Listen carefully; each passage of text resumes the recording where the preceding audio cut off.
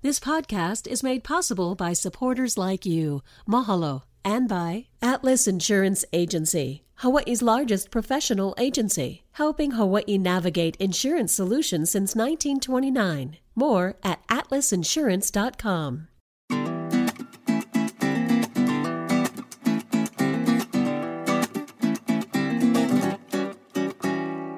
Hello, Mike Kako. Welcome to a new episode of What's Go You Went, where we start every conversation with that question. I'm Ron Mizutani, and today we're talking all things spam. I want to welcome Scott Gamble to the program. Scott is Vice President of LH Gamble.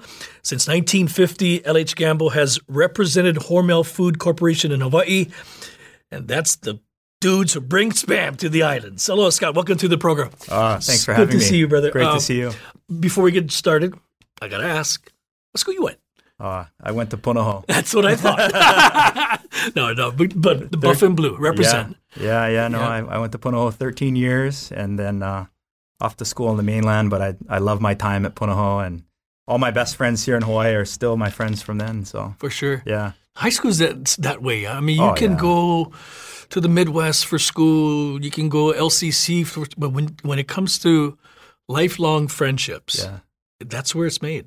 Yeah, it's funny. I was on the mainland for about 10 years after high school and met some great people up there, but came back home and it was like got right back in the groove with all the friends that I have here. So it's been a lot of fun. Yeah, I won't hold that against you. Being a Punahou grad, I make fun of you of Punahou, but my dear friends are Punahou. Yeah. Kamehameha will always be a rival. But for those who are listening in podcast land, before we jump into the all important spam, Scott Gamble, and I know you're going to be very humble about this, but at one time, one of the greatest paddlers on this planet. Wow. I mean, seriously, you accomplished so much, winning so many individual and team competitions in long distance canoe racing, to stand up paddling.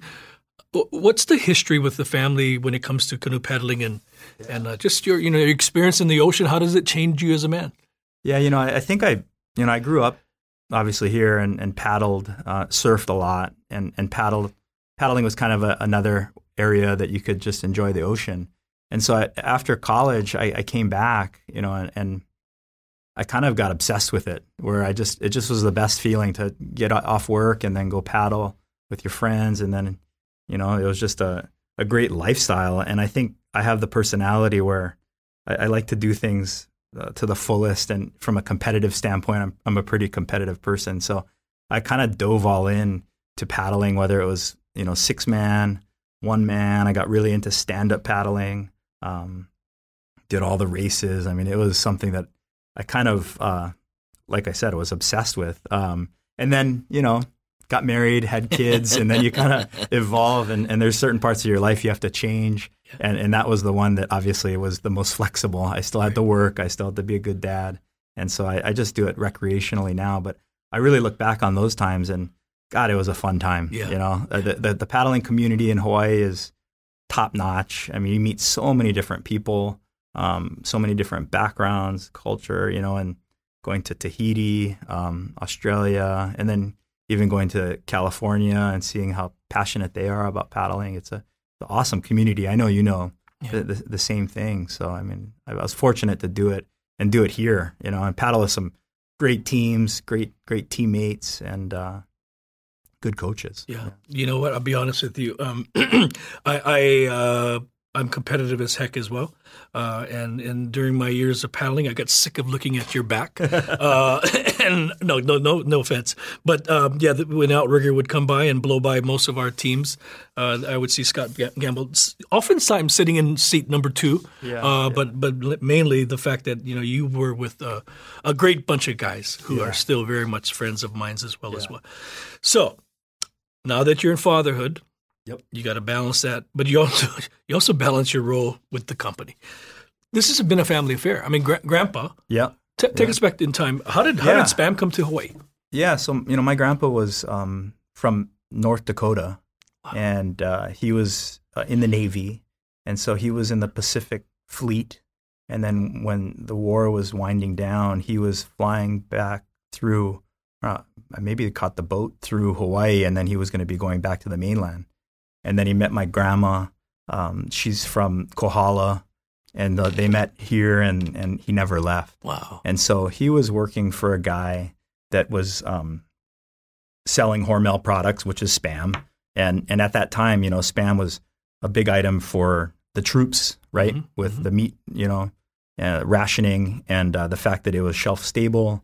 So he was super familiar with the product and obviously liked it a lot. And so he was trying to figure out what he was going to be doing in Hawaii, to raise a family and put food on the table. And so he thought, wow, I really want to be the representation for Spam out here.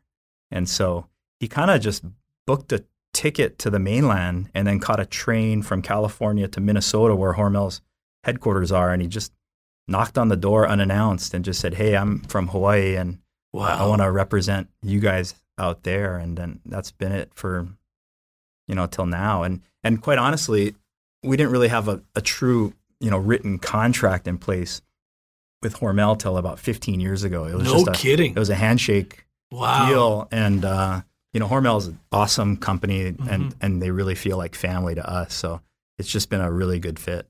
Wow. But thanks to Grandpa. to Grandpa for doing that and seeing the potential, and then obviously he put a lot of hard work into it as well. Course. Yeah. Yeah. Lester Gamble Sr. Yes, sir. Navy veteran. And fell in love with a local girl and never left. Never left. And then, they moved to the Big Island and he retired there and So it's such a cool story. The dad came. Yep. Dad Hoagie, well known in this community as a very philanthropic man, gives back to the community in a very good way, in a big way.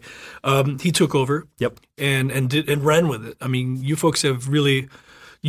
Is his brother still helping? Yes. Yeah. Yep. So you and brother Craig are still leading the charge now, if you will, right? Yeah. It's been a really fun time. I moved back in 2005. My brother had just been here, and then my dad really was the growth behind the company. My grandfather started it, but my dad really did such a great job of growing the company and finding new lines to represent out here. And so now we've got the three of us, and my dad, still comes in every day, and it's really good to have him there. Yeah. So it's a good family dynamic for our small business. Yeah. Yeah. I mean, and Spam has evolved. Your dad took it to a different level, but so has Spam, right? Spam. Totally. Hormel really saw the, they're grateful for Hawaii. Yeah. We are. Yeah. No. We are the big consumers, right? Big consumer. Yeah. I think, within the 50 states, we're the highest consumption per capita. Guam, is next level, but they have a smaller, population base. But yeah, Hawaii is still a leader when it comes to consumption, and people out here love it. And we also have the tourists that come. So we have our population, and then hopefully we'll get back to a decent, healthy number of tourists coming to the islands that get to experience Spam. I mean, for them to see it on the menu at McDonald's or go into a 7-Eleven, and there's Spam right there, it gives them the chance to really try it right here in the element when they're on vacation. The truth is, a lot of our mainland visitors don't really understand our love for Spam. Yeah. And they're different. How many varieties now? I knew at one time pre-COVID there was 15. 15. And then now they've kind of shrunk and they're producing more of the core flavors, and we're about 6 or 7 now. Yeah. But it'll grow back, as we move out of COVID and the supply chain challenges. I'm trying to think. I remember one time we had like teriyaki. Yeah. Did we have Portuguese sausage once? Portuguese sausage. Is that still going? That's still going. Oh, no kidding. Yeah, those have been kind of Hawaii specific items, and then there's been a lot, some really unique ones. Some of the other ones that have come up that haven't been produced. I think maybe down the line they'll be able to come out with some other ones that are exclusive just for Hawaii, because Hormel's got a special place in their heart for everybody out here. Yeah. My oldest boy lives and works in Minneapolis, and very familiar with Spam's history in Minnesota, Minnesota, as they say. And several years ago, Lanai, they went on the food truck race. And, one of the stops was Minneapolis. So Lanai calls me up and says, Mizutani, I know your kids up here. My sons are journalists in Minneapolis. And there's a lot of transplants, by the way, in Minnesota. And he said, have them rally all the locals because we're coming and we need a big sale. So my son says he got there and it was just lines of people already because the Coconut Wireless took care of that. And they serve Spam. Wow. They serve Spam sandwiches and Maui potato chips, and they won the competition that day. That was awesome. Yeah. So, we love our Spam. Yeah. We love our Spam in Hawaii. I mean, I can honestly say I probably eat Spam once a week. I'm about the same. Yeah. Yep. At least. If it's Spam and eggs, Spam and onions. Yeah. But then for you having it once a week, there's somebody out there that's having it, a lot more than once a week too. Right, for sure. Yeah. Less sodium Spam. Yep. Is it still a good seller? Yeah, that's our number one. Number one still. All the Spam that you're going to see in like the food service sides of the business, like the McDonald's, 7-Eleven, Zippy's, that's all less sodium. Yeah. And so that helps, kind of boost that item. But it's about 50-50 in total between less sodium and classic. Yeah. But there's some high-end restaurants now that are making Spam dishes. Yeah, I've read about some in New York and San Francisco, and they're integrating it into their menus. And then, we're going to be having, the Spam Jam. Thank you. Right? Thank you. Which we have every year except, with COVID. But we're going to have a different application this year that's going to be more restaurant-centric. Okay. So it's going to be activated with all the restaurants in Waikiki for that 1 week. Like it's going to be like a Spam restaurant week. Oh, neat. Nice. So the third week in April. Okay, so we're still on for that? Yeah. Is it going to be on Kalakaua or is it going to be a different? Yeah, it's going to be just within the restaurant community in Waikiki. So, it won't be an actual street festival this year. I think hopefully we'll get back to that next year. We definitely, yeah. Yeah, that's a great event. Awesome event. And it, benefits, a lot of different, charities and obviously the food bank. Yeah. And all transparency, you are a board member of Hawaii Food Bank and do great work there. So. I mean, as you know, that's an amazing organization that has so much need, especially now more than ever. Yeah. Thank you for your good work and your giving back that way as well. To think in Hawaii at least, because I mean, a lot of people don't know the history of how Spam got here. Right. And here's this man from North Dakota who fell in love with a local girl and brought it here. Yeah. And it was World War II, like you said, the soldiers were eating that. So it wasn't foreign to our 442nd troops or either, right? Right. They knew what Spam was.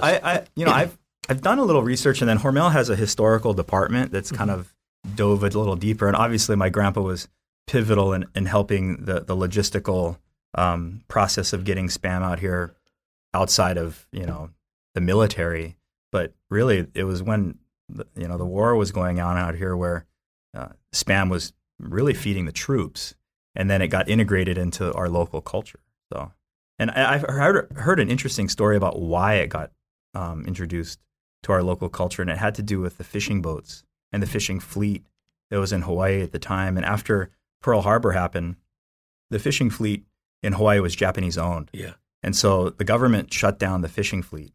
And so those guys would go out and go fish, but they couldn't sell the fish at auction. And the troops had all this Spam, which I'm sure they loved, but they were only eating Spam, and the fishermen were only eating fish. So they did a lot of trading and bartering. And then really, I think that's how it, became interwoven in our community and culture. Wow, that's a great story. Yeah, I didn't know that. That's a great story. I don't know if somebody would feel the same, giving one a pucka for Spam, but I know that some people think Spam is like prime rib too. So I mean, if you're having onaga every night, then maybe Spam will taste good. Spam's not so bad at all, and Spam musubis are part of every day's menu, and we could do a whole segment on what school went just on Spam musubi. What's the future though? I mean, when you look at staying competitive and keeping ahead of the game, if you will. Yep. What's next for Hormel and what's next for Hormel's done a really Campbell. good job as a company, just really diversifying. They've bought other companies that help them expand themselves outside of just the can. They've bought Skippy peanut butter and Justin's to get into the specialty side, and really just trying to diversify, which I think most companies are doing generally. But for Spam as the brand, I think that we always want to make sure that we stay connected to the local culture out here and support that and support our local retailers. Because, the local retailers are really the reason why Spam is so popular as, today. All these chains that have been out here for, generations and have supported the brand.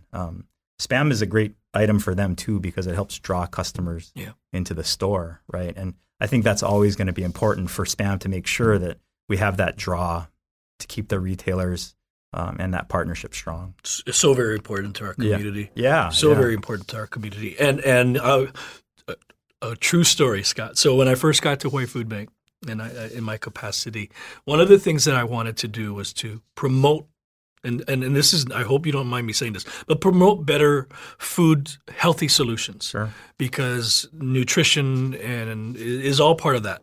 Yep. And so what I proposed initially was, okay, we're not going to purchase any more ramen. We'll still take that as donations because people love ramen. Right. But we're not going to. That's high in sodium. Blah blah blah. And we're not going to purchase any more Spam. Yeah. We'll take that as donations, but we're not going to actively use donors' money into purchasing Spam. I can't even tell you what people were like. Are you crazy? Yeah. Do you want to be shot? I was like, no. But that was my hope, was to try and drive the conversation of better health. Right. I mean, I think there's a value proposition for Spam, a versatility, right? Usage.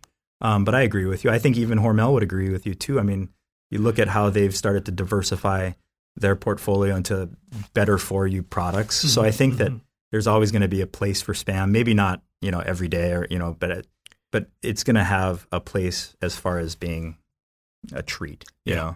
Yeah, for sure. Yeah, we look forward to the Spam Jam returning to Waikiki, but more importantly, just, continuing to find ways to feed our families and make people happy. Because I tell you what, when I fry up a Spam and I throw it on that, hot rice and a little furikake, takes you back, right? I'm on Hanalei Beach, having a picnic or camping. It's just who we are. Yeah. Right. Yeah. Same. And every time I hear, smell it, it's like I'm a little kid. My dad's making for us on Saturday mornings. So. Yeah. Perfect. Well said. Well said. Now I get to see Scott Gamble face to face instead of his back. It's actually not so bad. Hey, good luck to you. Get in the ocean when you can. Yes, sir. Thank you so much. When you can. And good to have you. And congratulations on your parenthood and growing up to be such a good man to this community. It's been great seeing you. Appreciate it. All right. Hey, I'm hungry. How about you? Mahalo nui for joining us next week. Another episode of What Screw You Went. Until next time, ahui ho. What Screw You Went is a PBS Hawaii production. Music by Taimane Gardner. If you enjoyed this episode, let us know on Facebook, Instagram, and Twitter, and tell your friends. You can find us on pbshawaii.org and everywhere you get your podcasts.